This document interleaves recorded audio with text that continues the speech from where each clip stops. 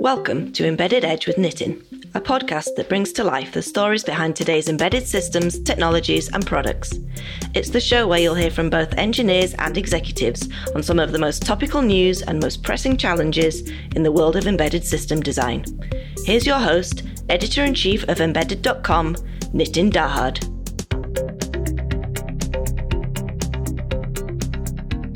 Hello, welcome to this edition of Embedded Edge with Nitin. In a recent briefing, I heard an executive talk about things being cloudified.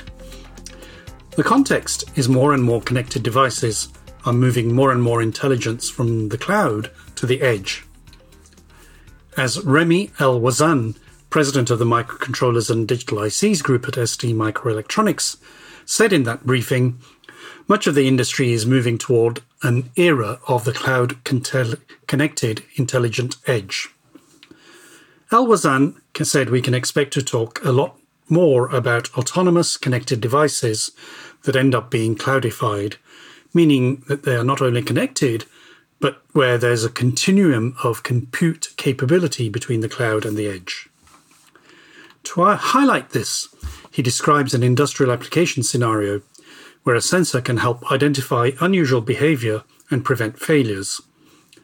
When a sensor in an endpoint detects that something is not right, for a deeper study, it needs a way to connect back to the cloud for more detailed pattern analysis on a much higher sample rate. So the platform might have various stages of compute from the very edge to the cloud for different levels of analysis to ultimately prevent something from failing. Hence, he said, so when I'm talking about cloudification, I really mean it's a combination of connectivity coupled with compute that will be distributed from the very edge to the cloud. It's happening today, and I think it's going to be a huge wave. Well, the theme of this year's Embedded World Conference takes us beyond embedded intelligence, which has been the talk of previous years, to intelligent, connected, and embedded, as the organizers of the conference have put it. And the continuum of compute from edge to cloud is an important part of this. One of the aspects of this is ensuring safety and security, especially in mission-critical and safety-critical systems. In this episode, we address some of those aspects with Pavan Singh, Vice President of Product Management at Lynx Software Technologies, and Dirk Ackerman, Marketing Manager at Sega. In the first segment, Pavan Singh explains separation kernels for mission-critical edge technology and the importance of being able to run a certified workload right next to a cloud-connected workload to deliver machine learning technologies for critical infrastructure and automotive at the edge. He also explains more about the company's announcement earlier this year that its Mosaic platform now supports deployment of Google Anthos bare metal at the mission-critical edge. This means an entire Kubernetes cluster can be run locally in as little as one hardware system at the edge, with Lynx-enabled virtual air gapping providing isolation between the different parts of the system. In the second segment, Dirk Ackerman explains the importance of deterministic behavior in safety-critical systems and how Sega's introduction of runtime libraries enabling deterministic behavior when running C++ will open up the possibility of using C++ in many more safety-critical applications. So let's head to our first guest, Pavan Singh of Lynx Software Technologies.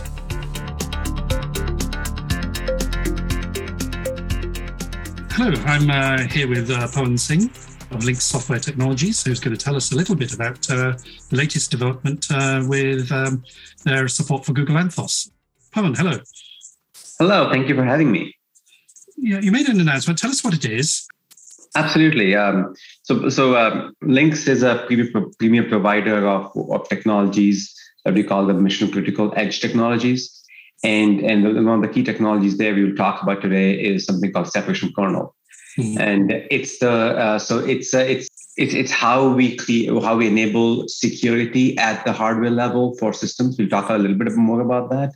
One of the key aspects of separation kernel technology is to be able to provide the level of security that's demanded by today's both security compliance and safety certification. And what that means is being able to run a certified workload right next to a cloud connected workload. So in that context, we'll also talk about how Lynx is enabling the delivery of machine learning technologies right at that critical infrastructure, avionics and automotive, by enabling them two things. One is enabling Kubernetes infrastructure at the edge, and second, ensuring that there is complete separation and isolation of that infrastructure from anything else that is running mission critical systems. For example, the auto operations of the car or operations of a factory, and getting the best of both worlds, wherein the machine learning and machine learning algorithms want to get the data and then provide the insight, but then the operations are handled by local systems. Part of what you've done is you've enabled, through the partnership with Google, to deliver that right at the edge. Is that right? That's correct. And a channel to the cloud. I think a secure channel to the cloud. That's correct. So the challenges we've seen a lot of progress in the capabilities of the machine learning algorithms in the last 5 to 10 years. Mm-hmm. So what that means is that now the machine learning technology is at a place where when there are less false positives, and so now it's reliable and it's better than a human doing the same job. Mm-hmm. Because at times these tasks are very mundane and humans don't want to do them. So now the challenge is, how do you deploy the machine learning algorithms at these very, very safety critical and security critical points where everything is kind of very well orchestrated and everything is being monitored. So what we've done is we have packaged machine learning and the operational systems together and provide the platform so operator can deploy their, for example, PLC, a controller, and sort of a sensor, and along with the cloud workload.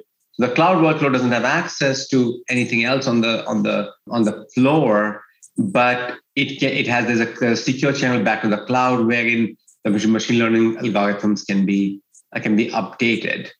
So there is the best of both worlds about keeping everything secure locally, but then carving out a set of resources where a cloud workload can land and do its job, but not affect anything else in a potentially opening up to more security vulnerabilities kind of a case. In other parts of the system, you mean?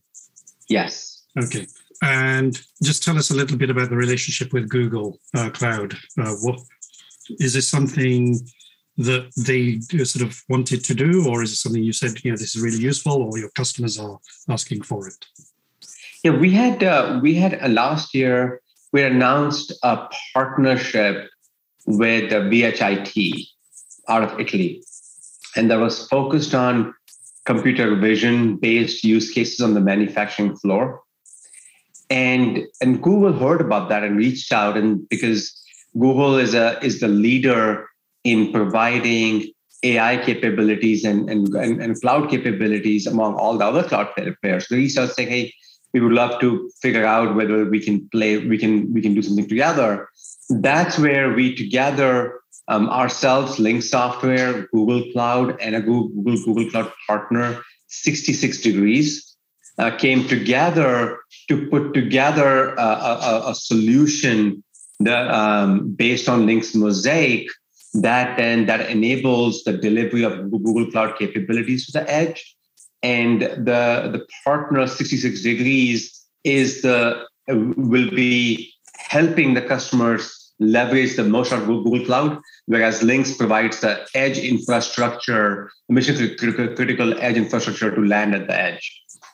Okay, and did that involve a lot of work? I mean, in software development, you don't know whether it's just a simple API or whether there's a lot more involved.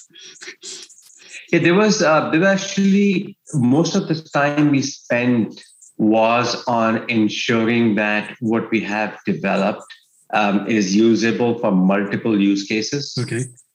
And so a lot of the systems, we didn't have to do a lot of integration at the product level. Okay. But what we were working on, because what happens in most of these use cases, that one typically any of the operational leaders are conservative people. They want to deploy a machine learning algorithm and see what the value is and then expand.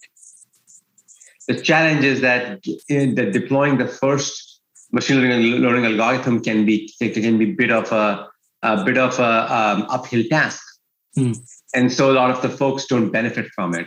What we've done is made sure that they can deploy their first use case very quickly and see the value, and then expand to other use cases. What I mean by that is, as an example of the partnership was around quality use cases. That means kind of using computer vision, looking at a part and saying whether it meets the quality specs, or are there defects that it cannot be detected any other way. And the value there is that you can start looking for one type of defects, but then you can start there, and if the results are good, you expand to other types of defects. And that's where the real value is, that you start once, you land, and then as the value is clear, the use cases end up expanding. So in terms of that value, I think, I'm not sure if I heard a claim that the visual defects can be reduced 10x by this solution. How does what's the expectation of return on investment for a customer sort of deploying something like this now that you've done that work? Yeah, I've heard from customers that they expect anywhere from 5x, 10x just as a start. And the value they're seeing is that a lot of these, we talk about quality and quality inspection, a lot of these tasks are pretty mundane. So if you think about a part coming out and looking for are there any kind of dents on it or pinches on it, that's a pretty difficult task for a human being to do. Think about you or I sitting on the assembly line or production line and just staring at parts the entire day. That would drive us nuts. Our parents did that in the 60s and 70s. That's correct. And that's where you don't want to go there, because that's not what humans are meant to do. Yeah. So because now, and what happened is that in the absence of people who were willing to do the task, what most operators did is they took a sampling of the parts and then said, hey, what are the defects like? But the prediction quality of that sample isn't very good. But now what happens is that with deployment of computer vision on the production floor, it does take some time to tweak the algorithm, make sure the lighting is correct and the camera is correct. Once done, you're pretty much looking at every part. And so now you can process the parts separately, and you can know right away whether the defects are increasing or decreasing. And even the optimizations can be done very shortly, and the results measured. Okay. So it's created a sort of a feedback loop that just wasn't possible in the past. How do customers access it? Is this something that you'll sort of make available for your existing customers, or how does somebody deploy something like this? Yeah. What happens is that we announced support for a couple of hardware systems, and all the customer has to do is procure that, get the Lynx Mosaic package from us, and really take their existing camera system, PLC system, and then deploy a Google Cloud Kubernetes on top of it. So that's to somebody that to us it took us about a week or two, and that's it. And you're up and running. The nice part is on the Google side, they have automated the creation of the machine learning inferencing models. Okay. So that means that once a customer is set up with all of this, then the images, the photos of the parts can be uploaded to the cloud, and a model can be created in a day or so. So the time from which an operator decides to deploy and deploy it to the time they're actually deploying it is pretty short. Okay. And so that means they can have an advanced manufacturing facility where they're trying these things out, see the results, and very quickly expand. So it's a pretty seamless process from that perspective.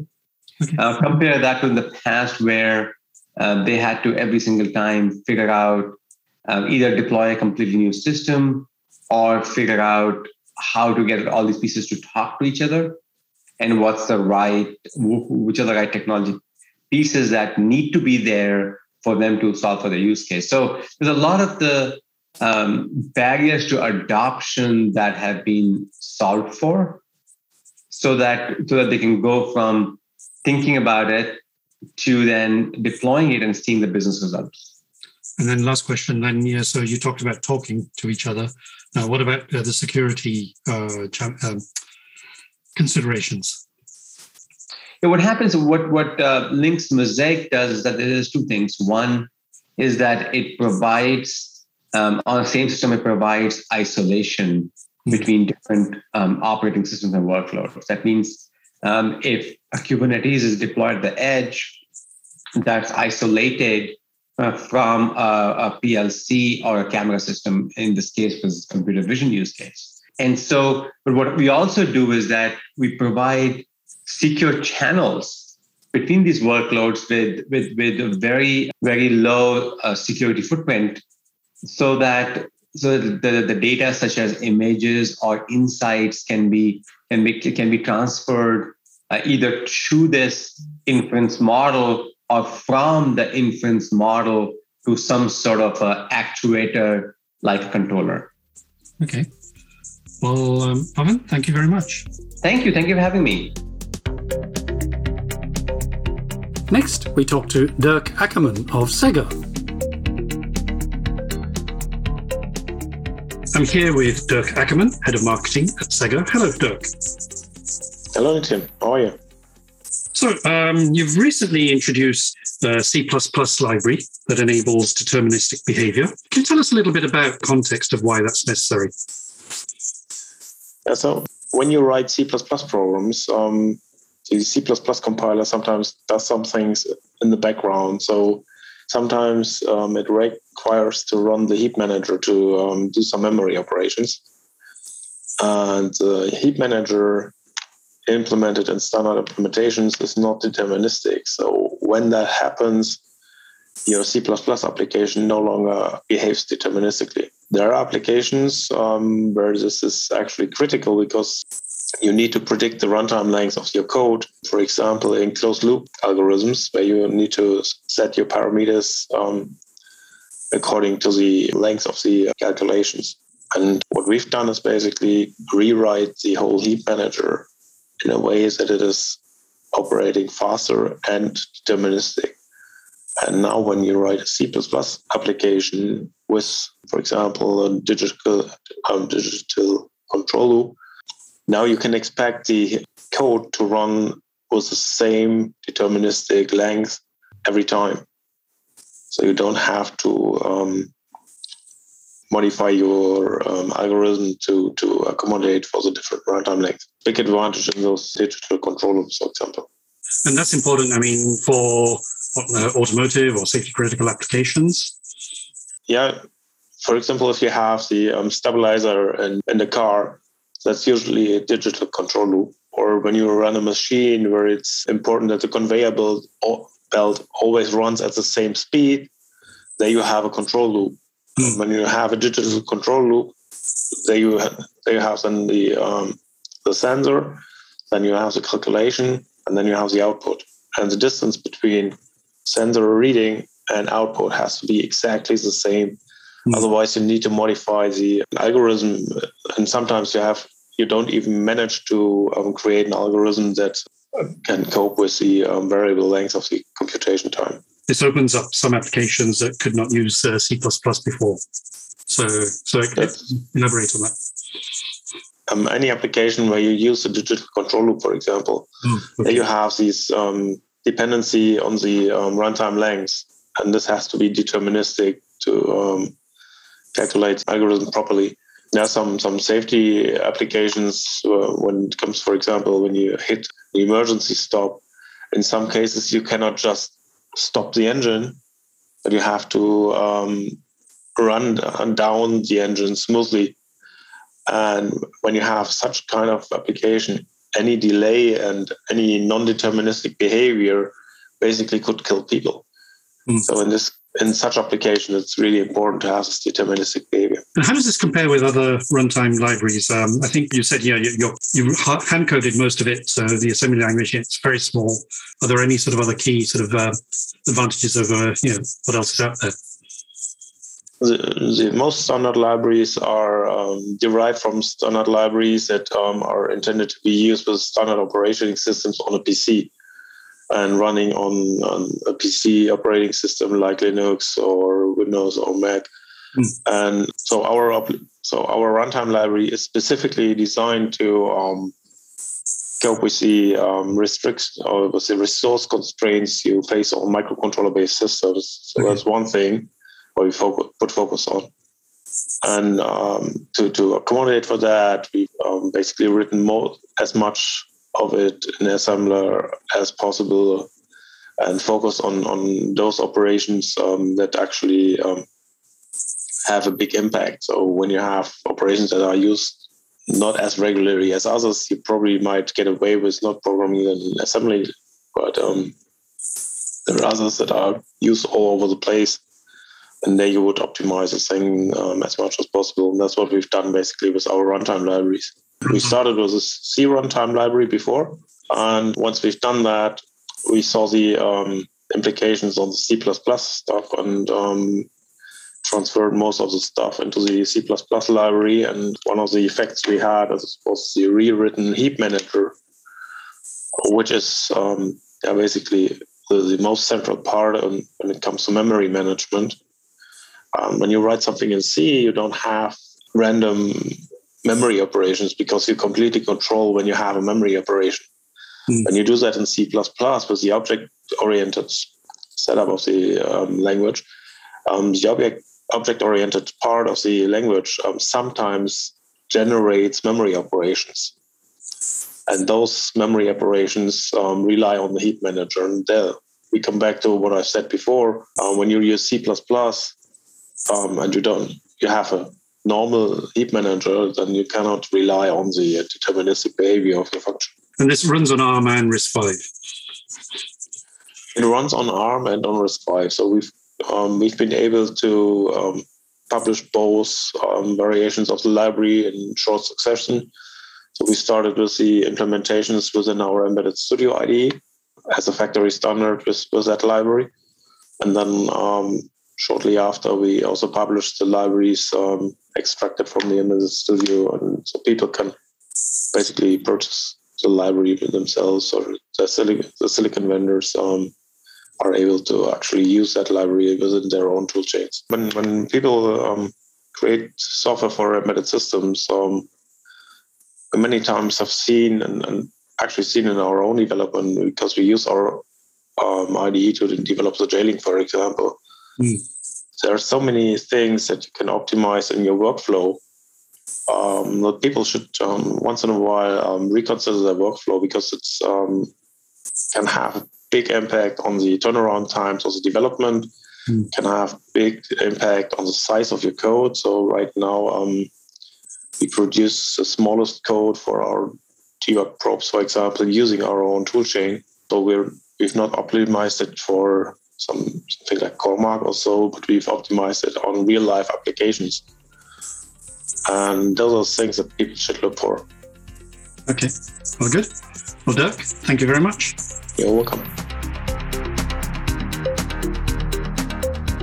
So that brings us to the end of this episode. That was Embedded Edge with Nitin, and I'm Nitin Dahad. Thanks for listening.